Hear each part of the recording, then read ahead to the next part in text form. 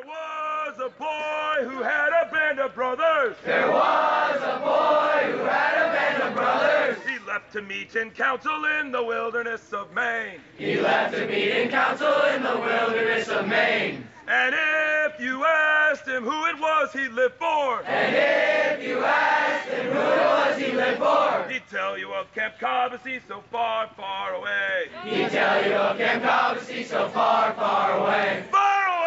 Far away! Far away! Far away! He'd tell you of Camp Cobbossee so far, far away. He'd tell you of Camp Cobbossee so far. Good evening, Cobbossee families, and welcome to another Cobbossee Evening Fireside Podcast. The Warriors and the Braves are in their beds for the first time in second session, and the sun is going down over the bunks, and it's time for you to find out what happened today. Each morning before the boys sleepily shuffle off to morning flags, blue sheets are put on each wooden breakfast table. They are the color of a Maine summer sky, and each boy and each counselor pores over those blue sheets to see what will happen today. And this is your Blue Sheet Report about what did happen today. And just in case you were wondering, for Arrival Day, today, the 18th of July, 2018, the weather was pitch perfect. When I say as blue as a Maine summer sky, that's exactly the color. It was so gorgeous. It was 75 degrees, light breeze off the lake. Just as soon as you started feeling like you're getting a little hot, some little breeze would come along and make you feel great. And it was just one of those totally perfect Maine days. Couldn't have asked for anything better. And even better, it was preceded by a massive thunderstorm and rainstorm last night. And so all of the grass is about as green as it gets. It was like we had our own natural PR firm just making everything look so perfect for the boys and the visiting parents. Normally what we do in this first section, just in case, actually I should just start at the beginning and say, this podcast is all about each day, and the first half of it is going to be the Blue Sheet Report, which is where everyone gets to hear what happened today, what the schedule was, what was happening, what's coming up tomorrow, and all that stuff. There's an In the Hole section, which is what's literally tomorrow, and the next one is called On Deck, which is 2 days out, and you can just hear and see what's coming. However, obviously today is Arrival Day, so there's no Blue Sheet Report to report on. But I just wanted everyone to know what the normal run of the podcast is going to be. They usually take about 10 minutes, and they cover different subjects. And the second half, after a little bit of found sound from the field, thanks to our totally awesome and super hardworking media specialist named Tammy, who's sitting across me right now, is the What I Saw Today section. And that's really all about a specific anecdote or a special event that I happen to be there for, or some sort of distillation of a moment. And that's kind of the story time part of this. And then on the way out, you get to hear the good night song. So here's the closest thing we can get to for a Blue Sheet Report today. The first, we woke up at 8 o'clock this morning for breakfast. Everyone went around to all the areas, cleaned all the cabins, all the residence life areas were cleaned up, and then everyone had program prep time from 9:30 to 11:30. The Lice Treatment Center arrived and checked the whole staff, and then we had lunch a little early. There were a few boys that arrived the night before, and those guys are from California and some international boys. They're always wonderful because they're so excited to be there when no one is there yet, and also to meet all the counselors and get all the hugs and so on and so forth. And they arrive a little early because they travel from so far away that it is important that they acclimate to the time zone and get ready for Arrival Day. At 12:45 p.m., we had a staff meeting in the Grove. Everybody moved their cars, and then right around noon, parents began arriving. And that's pretty great because everybody gets out of the cars and is excited, and there's lots of hugging, and there's always that nervous tension, of course, because sometimes the dropping off parents are new parents, and it can be a little bit intimidating to look at this big expanse and this gorgeous camp and know that your little one is going to be here for the next 3.5 weeks and not at home. And we understand that. So there's a lot of reassuring and some smiles. And those of you who are here for that part of the day, you know what that was like. And you got to see the inside of the bunks and meet the counselors. It was really great. At about 3 o'clock, we had most of the parents leaving, and because we had the vans and buses arriving, and the Newton bus, and the Connecticut bus, and New York, and all the other transportation starts to arrive. And that is one of the best parts of the first week, I think, is having the boys get off the buses with these big smiles and these expectant grins, and their eyes are wide. And the ones who've been here before, they sometimes get a very formal greeting. I'll say, well, hello there, Mr. Last name. Welcome to Camp Cobbossee for Boys. And they stand up straight and they solemnly shake my hand, and then they give me a hug, and off the bus they come and into the fray of everyone screaming and jumping around and being excited about them at camp. Every so often, of course, there's a new boy who sort of pauses in the stairwell and gets a little nervous. And that's totally normal. And we ask him his name, he gets to say it, and then Alyssa, the accountant, checks where his bunk is, and I'm shaking his hand, usually talking to him. You can probably see pictures of this. And then I say, welcome to Camp Cobbossee. Sometimes I even say, welcome home. And he gives me a half smile or a full smile, and he steps off the bus, and we say his cabin name nice and loud, and then the counselors go crazy. Some of them even have whistles, and he gets swallowed up by this social fabric that is Cobbossee. And I like to think that, if you'll pardon the reach here, that nothing is really ever the same for him after that. Hopefully that is the case. I think it is. There's a little moment there at the bus. I love it very much to watch the boys step off regular life and step into life here at Cobbossee. At 4 p.m. we have some scheduled activities around camp: soccer, baseball, tennis, and basketball, and then back to cabins at about 5:30 to wash for dinner and get ready. Then they all come up to the first flag ceremony of the summer, and normally we do nominations, which many of you have heard me talk about. That's where someone gets nominated for something cool that happened that day, or living up to the values of Cobbossee: community, brotherhood, and sportsmanship.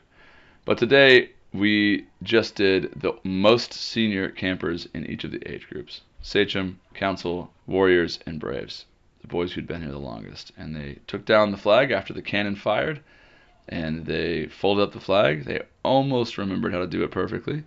And then we went in for Lewis Lee Jr.'s famous first night dinner, fried chicken. That would be fried chicken with homemade green beans, homemade mashed potatoes. Of course, the breading and the chicken itself is Lewis's grandmother's recipe, and he doesn't let anyone watch him when he makes it because it's secret, and it's amazing. I think part of the secret, not the whole thing, involves some sort of soaking in buttermilk. I think that's true. I may be making that up, but it may be true also. And the boys devoured it. I don't know if there's anything that can make a boy who's a little nervous feel better than a plate full of homemade mashed potatoes, green beans, Lewis's fried chicken, and a delicious salad, which, by the way, most of which is coming from our organic garden at this point of the summer. So arugula, spinach, butter, bib lettuce, just the best. And then for dessert, another first night tradition: cookies as big as your face. I don't think they need any more description than that.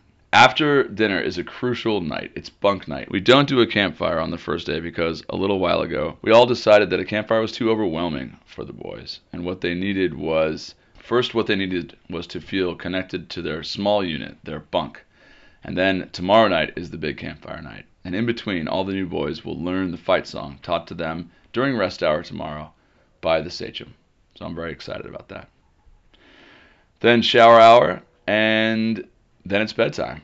And it was so great tonight to walk around to especially the Braves bunks and say goodnight to all the boys and to see them settling in amongst all these bunks, the soft light of the lamps, and just in general watching these little guys relax and take a deep breath and realize that they have these counselors who have their backs, and they are in basically a long-term sleepover, and tomorrow is full of wonders. Bedtime is one of my favorite times at Cobbossee, and it was just really great to check in on the Braves tonight. And that is your Blue Sheet Report for today. First day of second session, 2018.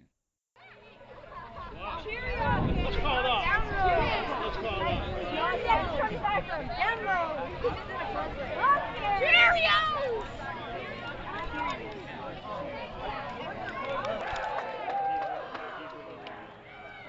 We are so glad you were here. Tonight is fried chicken!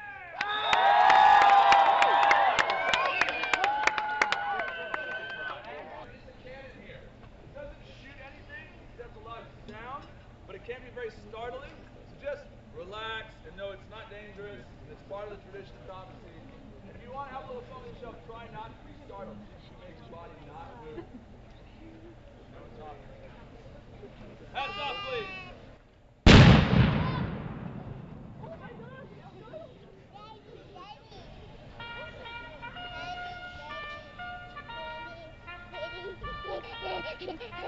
No.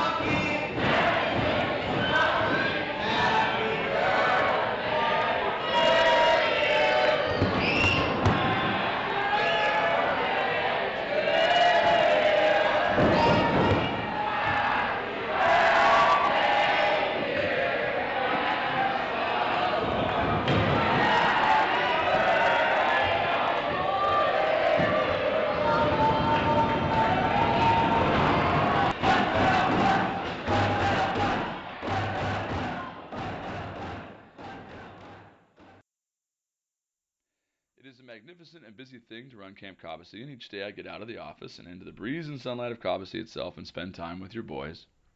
Sometimes it's a game of knockout, sometimes it's watching an intercamp, and sometimes it's marvelous one-on-one time with a single boy. These are obviously some of my favorite times.